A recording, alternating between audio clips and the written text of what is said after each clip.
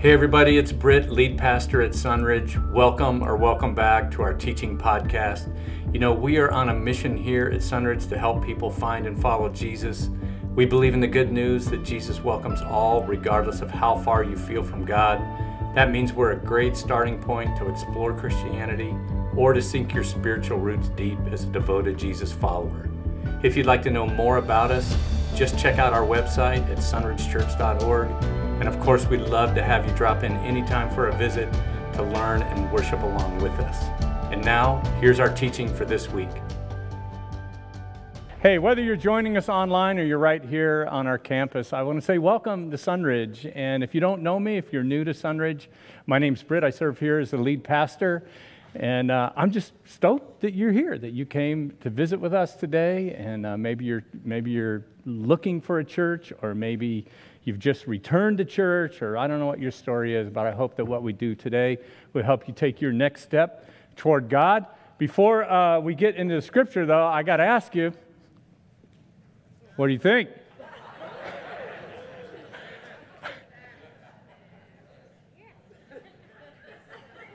Cindy hates it. I'm convinced that I'm going to break through anytime here, So, hey, you guys probably already know that my favorite book in the Bible is Proverbs. And my favorite passage in Proverbs is chapter 3, verses 5 through 6. I bet a lot of you could quote it with me. I'm going to put it up on the screen. Trust in the Lord with all your heart and lean not on your own understanding. In all your ways submit to Him, and He will make your paths straight. And I can tell you that those words have applied countless times in my life, and they've been a guide in my marriage over the years, the way that I've parented my children, my educational pursuits, my career, the way we handle our finances, and literally in every day, like day-to-day decisions, this passage has affected me. And I have never regretted trusting God with all my heart. I can say that I've had some regrets in those times when I did not. So I always wonder when the Bible has a recurring theme, and it just keeps bringing something up, I wonder why there are those passages in the Bible and why they're so often repeated. I mean, why did God find it necessary to have so many human beings over the centuries in different times and places to write about trusting God? I think the reason is that most of us need to be reminded to do that. Because there are times when trusting God and submitting to Him aren't easy. And when we're doing it, sometimes it can be difficult to see that straight path that's supposed to develop when we're doing it.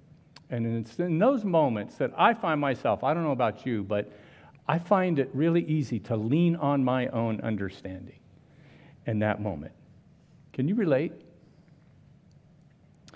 As we continue studying the life of Moses today, the big idea that's going to come through in this section of Scripture and this part of his life is the most important time to trust God is when it is the most difficult. Now, I know, we can argue this point. I mean, it's always important to trust God, right? But don't you think it's true that in those moments where it's especially hard, for whatever reason, whatever the circumstances, where we really want to lean on our own understanding rather than submit to Him, aren't those really critical times? If you're here today, or you're watching online, or you're listening later on our podcast, if you're finding it hard to trust God at this point in your life, then what we're going to see in Moses' life is really going to connect with you. Because for him, it doesn't seem like life is working out the way it was supposed to. And maybe some of you, like me, will be able to relate to that kind of uncertainty. And maybe you're even asking, can I even trust God at all? I mean, some of you are here or listening today, and you did dating and your marriage right. You put God first in your relationship. You might have done Bible studies together, and you prayed, and you maintain moral purity. And now, whatever years you are in your relationship, you're battling all the time. You're struggling in that relationship. Some of you are considering divorce.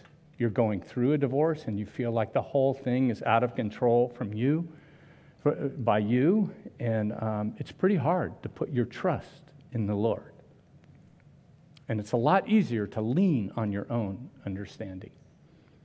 Some of you have spent your lifetime doing finances the way God wants it done. And maybe you've even taken the Dave Ramsey course. Some of you have even read every episode of Pastor Bob's Financial Bobservations. You've worked hard and you've saved, you've given consistently, and you thought that what that would add up to for you is that you would be blessed financially and you would not struggle. But here you are, scraping money together to buy new tires on your 10-year-old vehicle.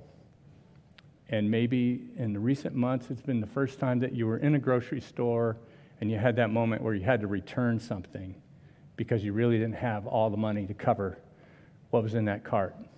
And you're asking, trust God with all my heart? I'm not seeing a straight path. Some of you were married to your best friend for 30 years.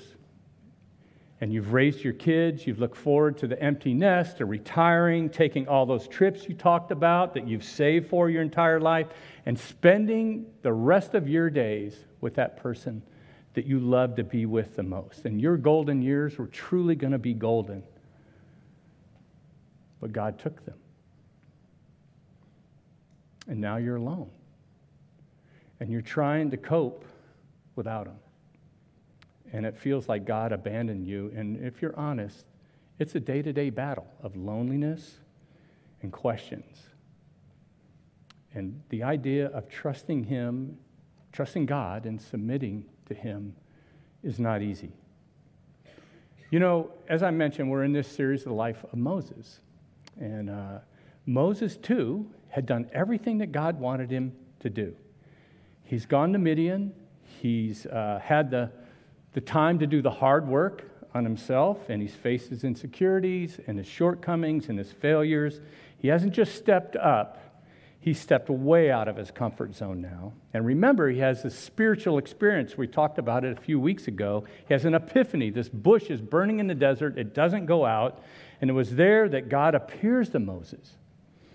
And he called him to go to Pharaoh, the king of Egypt, and to tell him to release his people, the Israelites. And God assured him, I'm going to be with you in this. And Moses is ready, and he's willing now. And the people are with him. He's the man. And he's now traveled back to Egypt to obey God's call. And some really weird things happened to him along the way. Thank you, Jed, for such a great job of talking about last week when the Bible gets weirder. And if you didn't know the story, and I often say this, like I love it if you don't know the story of Moses. I don't want you to feel dumb. It's like I hope that there's people here, you're like, I don't know what's next. Because if you don't, you would think that we're about at the climax of Moses' life.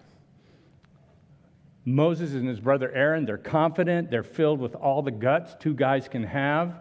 They have the boldness that only God can give them. And all they have to do now is to be obedient to God and to do what He asked them to do. So it's going to be simple. Just go and say exactly what God told them to say. And after all, these are God's words, right?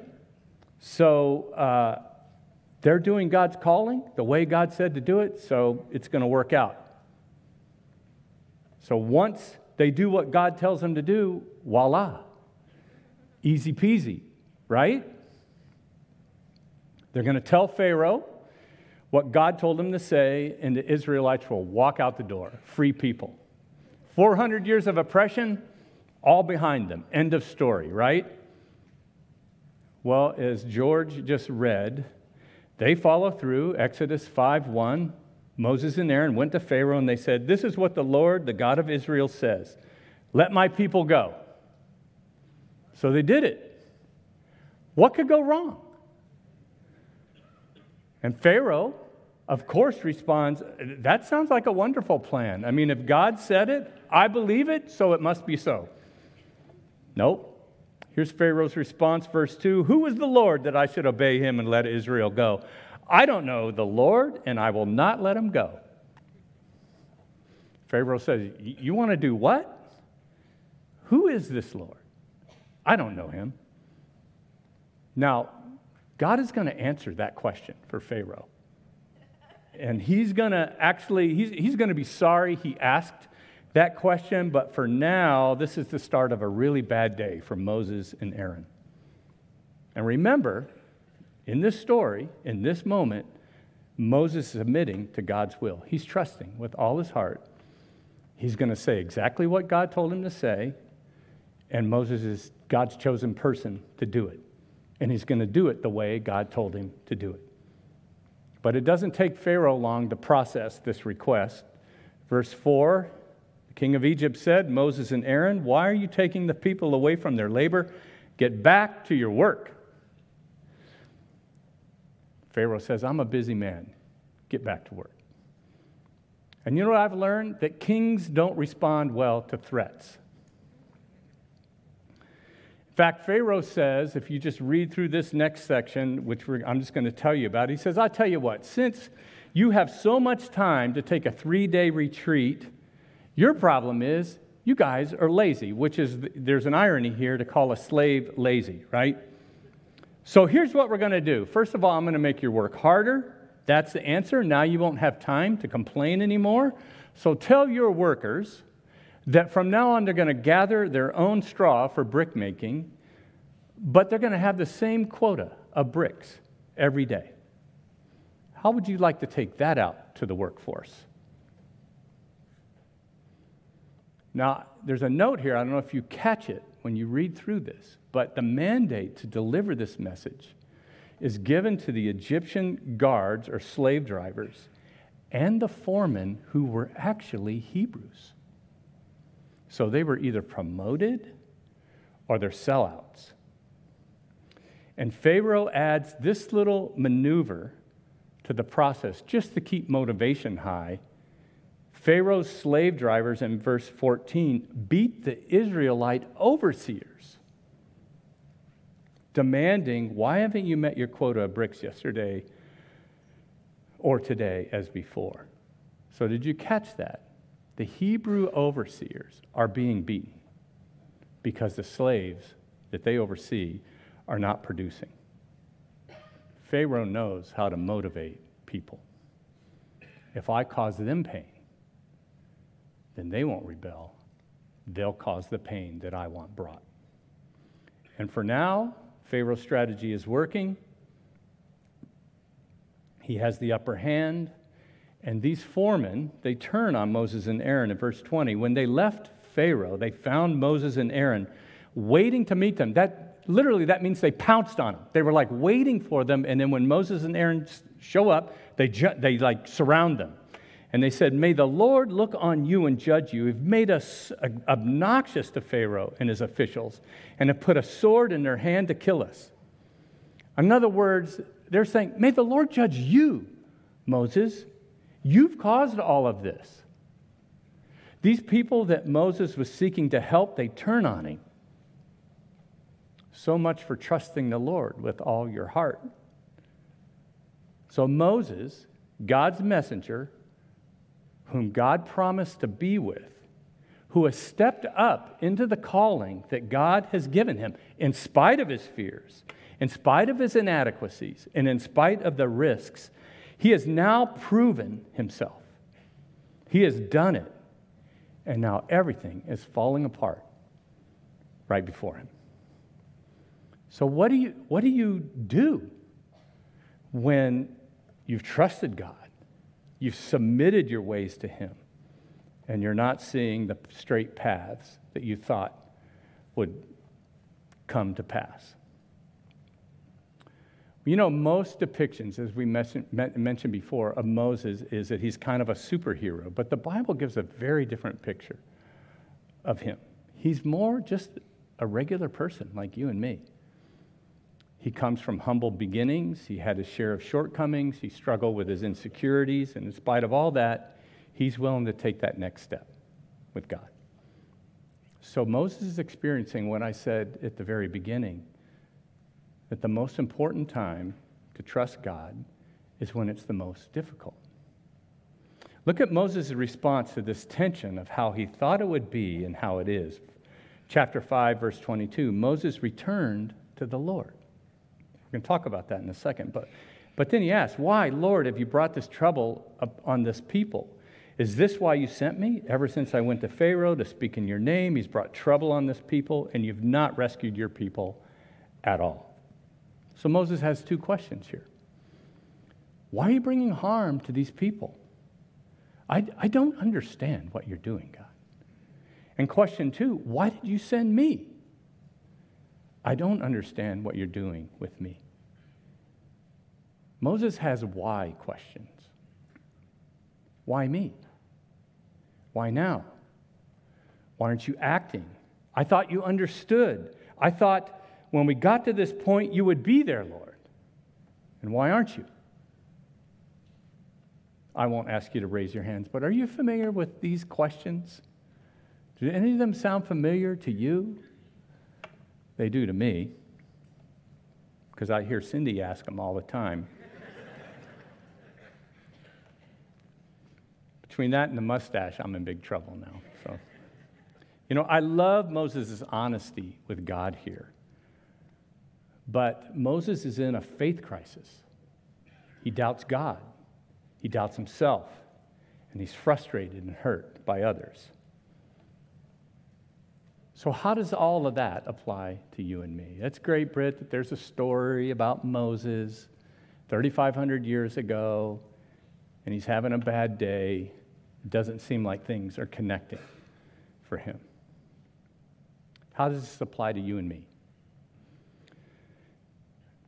Moses' crisis of faith stems from three things that I think are like universal.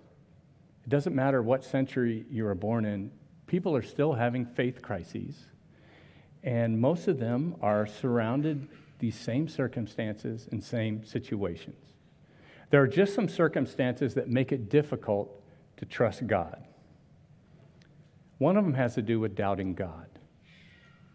When I have a hard time trusting God when I can't sync what I believe about God and what I see.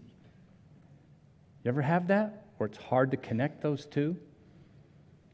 For Moses, God doesn't appear to be fulfilling his promise. It's not working out.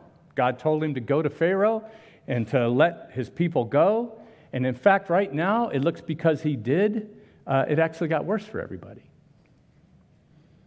And Moses is saying, who is this God that I believe in? He said he was in this with me, but I don't see him. It looks like things have only gotten worse. And so he says to the Lord, ever since I went to Pharaoh to speak in your name, he has brought trouble on this people. And you have not rescued your people at all. Remember, God, this is what this was all about. And I think that there are just times in our lives where it's hard for us to sync up what we've been taught about God, what we believe about God, and what's happening right now. And we ask, who is this God that I believe in? Some of you are sitting here today or listening, and you're like, I thought I'd be married by now. Some of you are thinking, I thought I'd be divorced by now. It's taken way longer than I thought it would, and it's been a lot harder. Some of you are saying, I never thought I'd get cancer. Some of you, you've raised your kids as the best you could, and they're not just estranged from God, they're estranged from you. There are grandparents here today that I know you don't even get to see your grandchildren.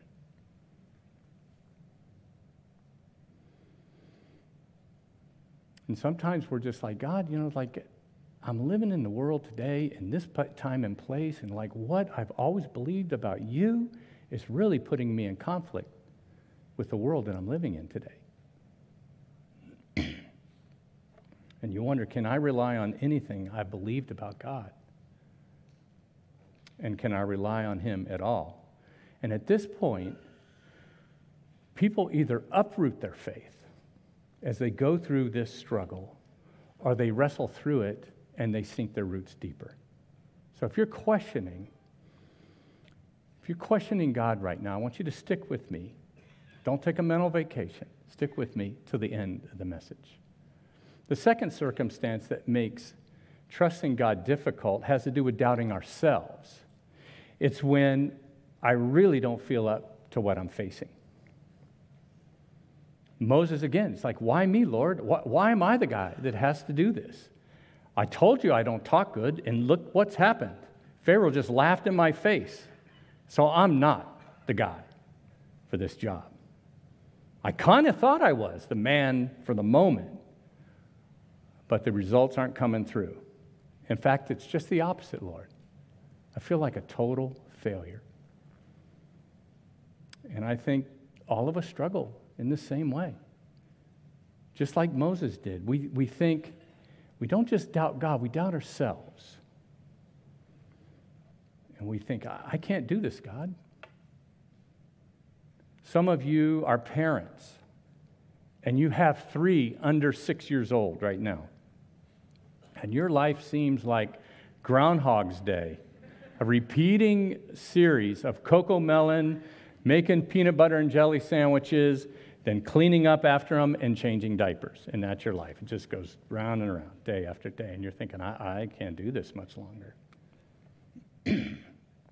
Some of you are just trying to work in your marriage, or be the dad you need to be, or the husband you need to be, or the wife, or the mom. And it's like you just find yourself falling short all the time. And you think, like, I'm supposed to be like this because I'm a Christian mom or a Christian dad. And like, I find this is my reality, and I don't know that I can do it. And some of you are in a spot in your career right now where it's like, it's challenging. They're working you harder than you've ever had to work before. The hours you're keeping, you're trying to promote, you're trying to take classes, you're trying to get certifications to move ahead. And it's just like, it's a grind. And you really don't even like your job. And so it's just a daily challenge to just show up. Some of you you've gone through a tragedy, a disappointment with God, a chronic illness, and you're thinking, how am I supposed to carry what I'm carrying and be joyful and be a Christian among my friends and the people that I work with? And some of you, you sense this calling. God's not asking you to go to the king and say, let my people go, but you feel a sense of God wants me involved in this. I see my spiritual gifts this way, and I see that I can contribute to God's work in this way. I can be part of his mission. And you think, well, I got all this other stuff going on, so how in the world can I do this? I don't feel up to it. So if you don't think you're up to what's before you, I want you to stick with me. The third thing that challenges us in our trust with God is when people hurt us, when people hurt me. And this isn't losing faith in God, but it's losing faith in others. And sometimes it's the reverse. Sometimes people lose faith in you.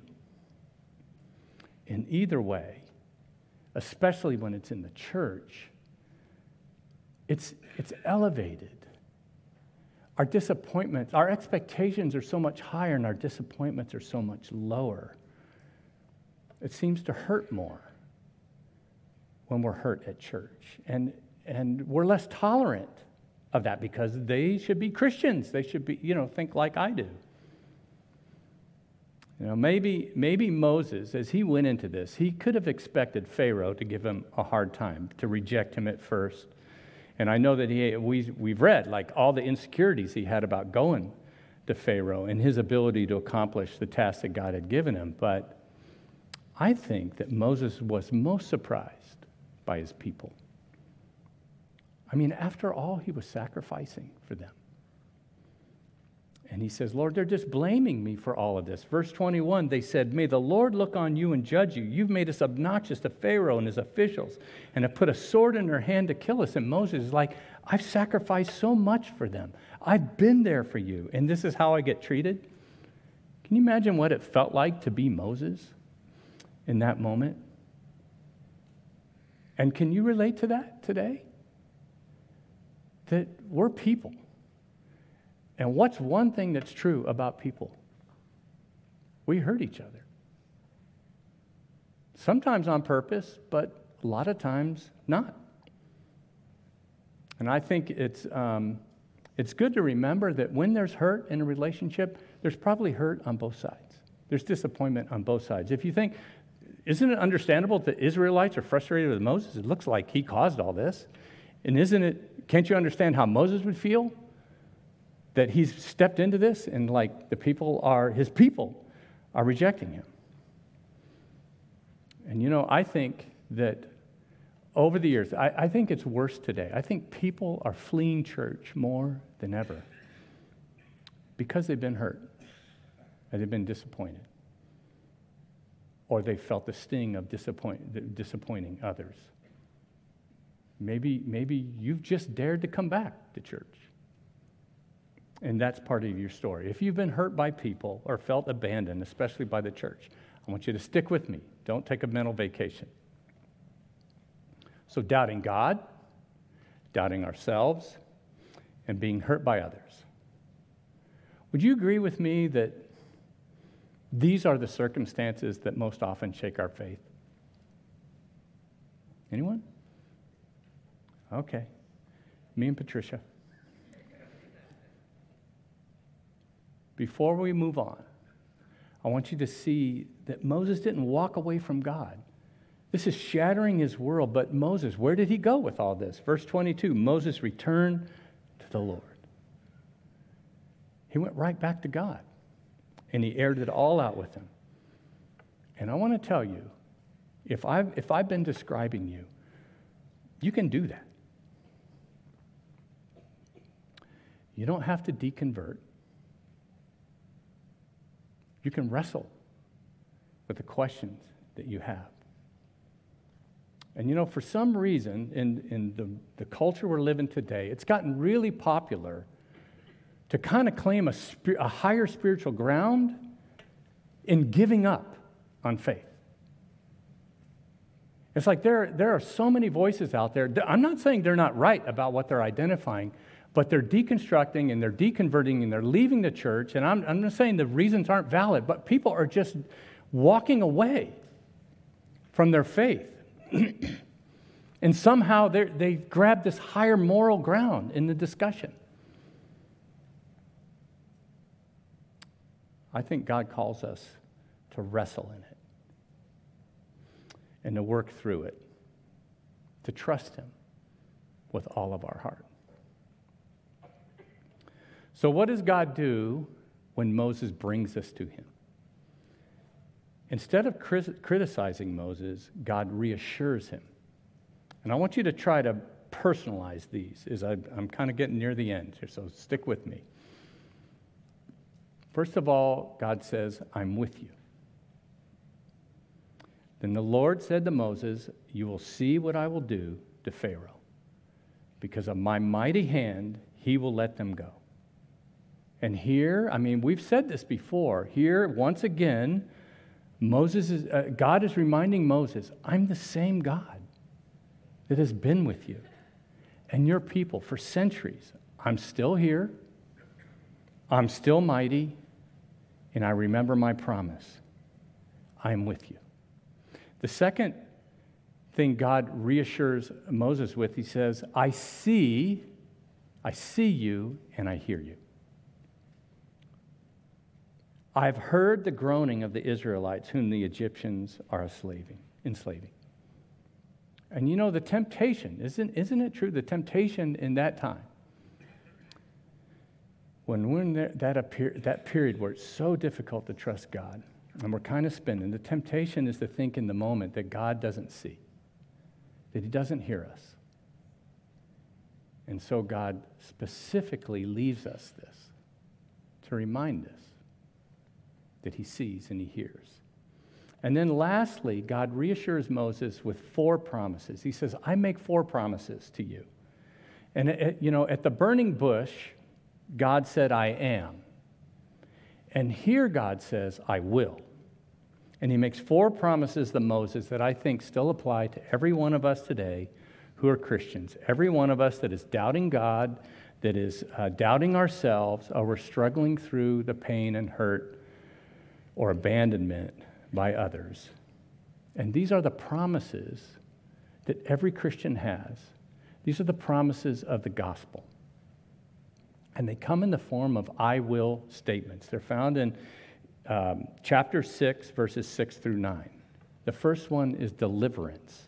Deliverance. Verse 6, therefore say to the Israelites, I am the Lord, and I will bring you out from under the yoke of the Egyptians. I will free you from being slaves to them. And those phrases, I will bring you out, and I will free you, they literally combine to say, I will pick you up, and I will carry you out. And if you know the story, that's exactly what God is going to do with them.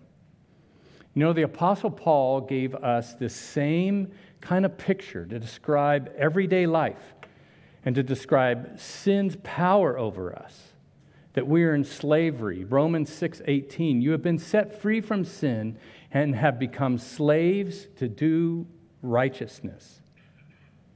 When we believe in Christ, we are set free, not just from the penalty of sin, but from the burden to serve sin. And just like God's promise that I'm going to pick you up and I'm going to carry you out of your slavery, Jesus sets us free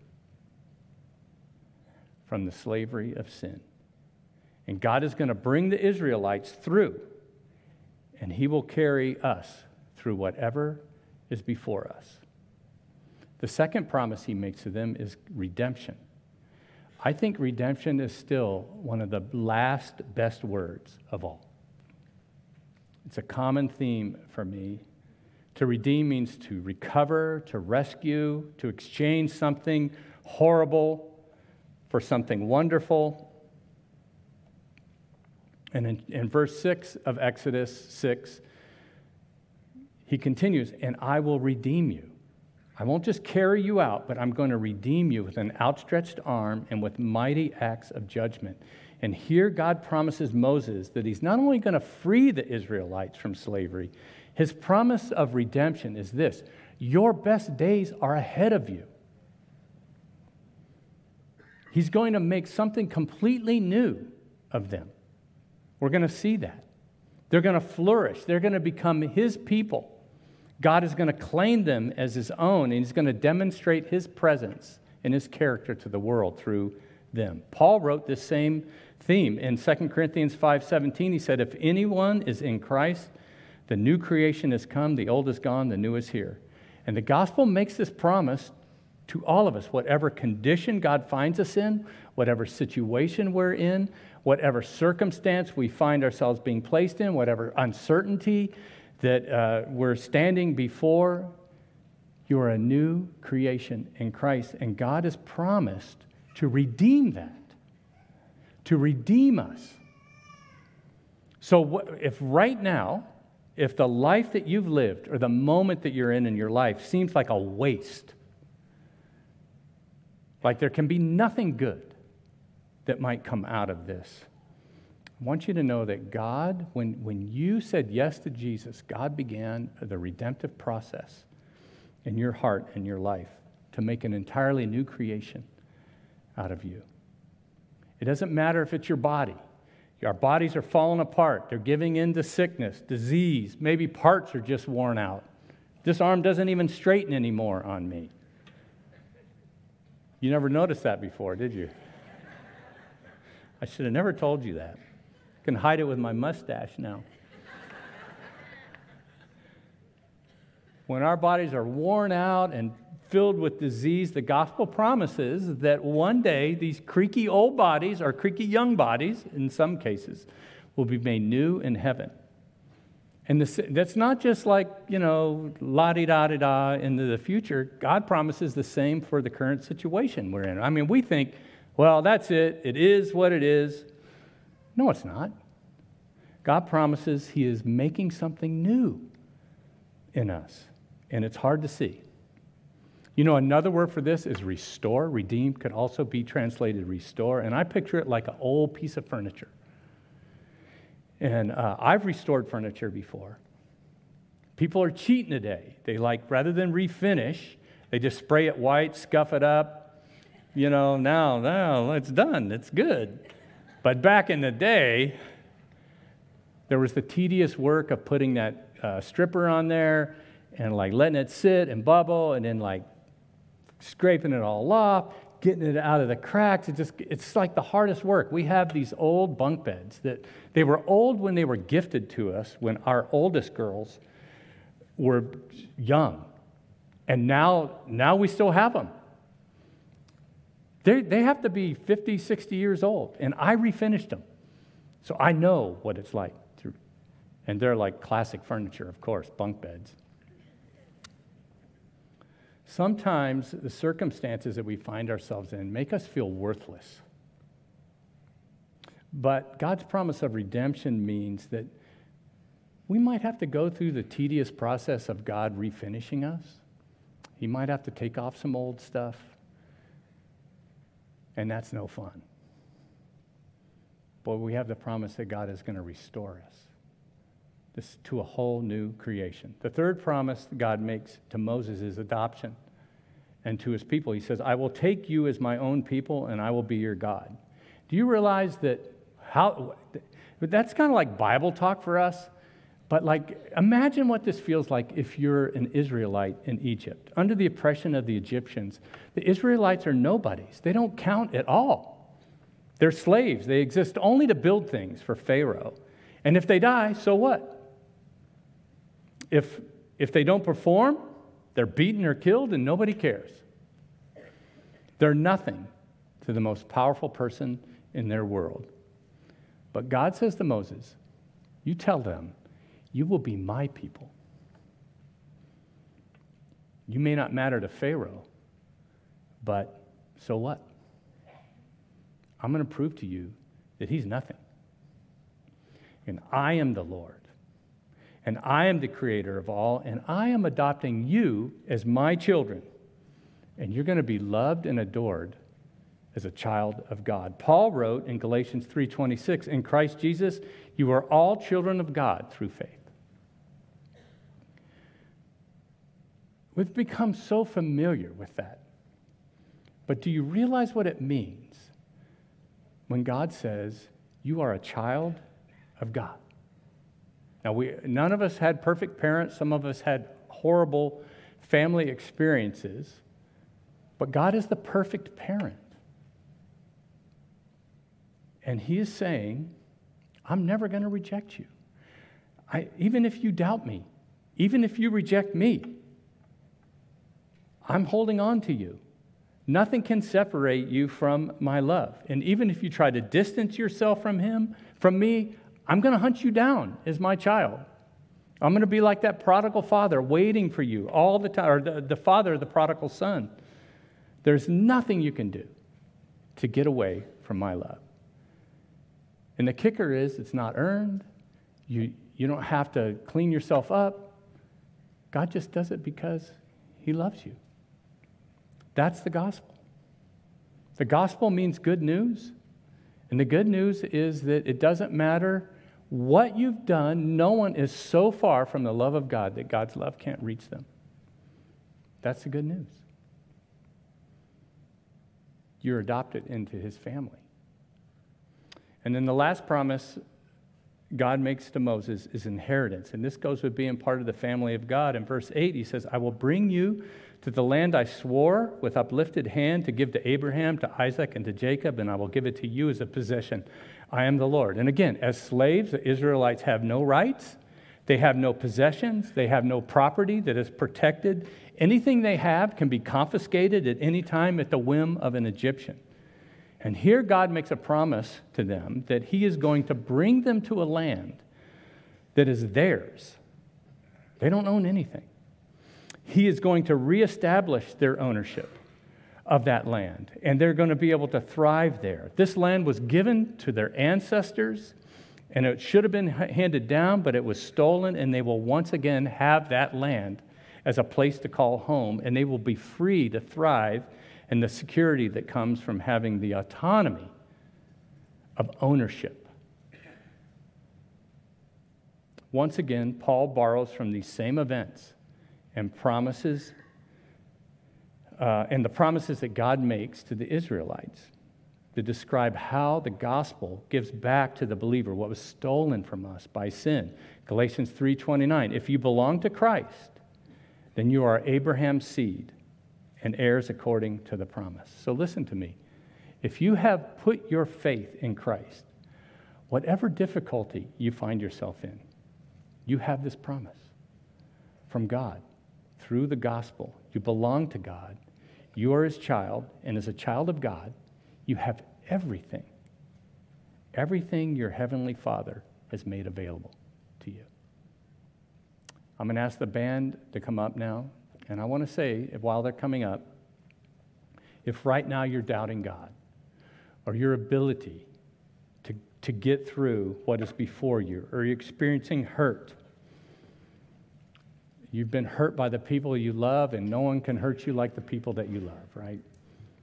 And you're thinking, well, maybe God isn't who he said he is. Maybe I'm not going to be able to stand up to what is happening. Or you just want to run and hide from people forever so that you never have this feeling again. Look at what God has promised you as his child. He will deliver you. He's going to bring you out, just like the Israelites. He's going to bring them out of Egypt and head them toward their land. He's going to redeem them. And all the bad stuff, they're going to be restored to his family because they're going to be adopted as his children. And because they're his children, they are heirs. They have the inheritance of their father. Can you relate to that, Christian? Look at what God has promised us through the gospel. Trust him. Trust him and follow his ways, even if it's difficult. I often like to do this in points like this in the story, but what if Moses didn't? I always like to flip it around. It's like, what if he didn't follow through? What if he didn't take the next step? He doubted himself, and he doubted God, and he let all the hurts pile up against him, and he just walked away. What would the story be? I think that's happening today. But we're going to see Moses stand alone, and because of that, he's going to stand out, not because he's a superhero, but because God's prepared him for this. And he knows that he's imperfect, but his heavenly Father is perfect, and he's going to take all of his insecurities and his hang-ups, and he's going to let God handle those. And he's going to be the man of the moment. And do you know why? It's going to be because he is going to trust in the Lord with all his heart and lean not to his own understanding. In all his ways, he's going to submit to God, and he's going to see God make his paths straight. He is learning that obedience to God doesn't mean everything is going to be easy. It doesn't mean that everything's going to get wrapped up in a nice, neat little bow. There's a lot of struggle, but he has the assurance through that God is with him, that God sees him, and he hears him. After all, he's his child. And next week, we're going to see God start to act, just how he does that. It's with that thought of what God has done for those of us who claim the name of Christ that, every third Sunday we stop and we take communion. And what a great place to do that. What a great thought to go from into communion. I'm going to have Jed lead us through that, okay? Thank you, Sunridge. Hey everybody, it's Britt again. Thanks for listening. If you need something, if you have a question, or you'd just like us to pray for you, you can reach us through email, info@sunridgechurch.org. We hope you'll listen in again next week, but in the meantime, keep helping people find and follow Jesus.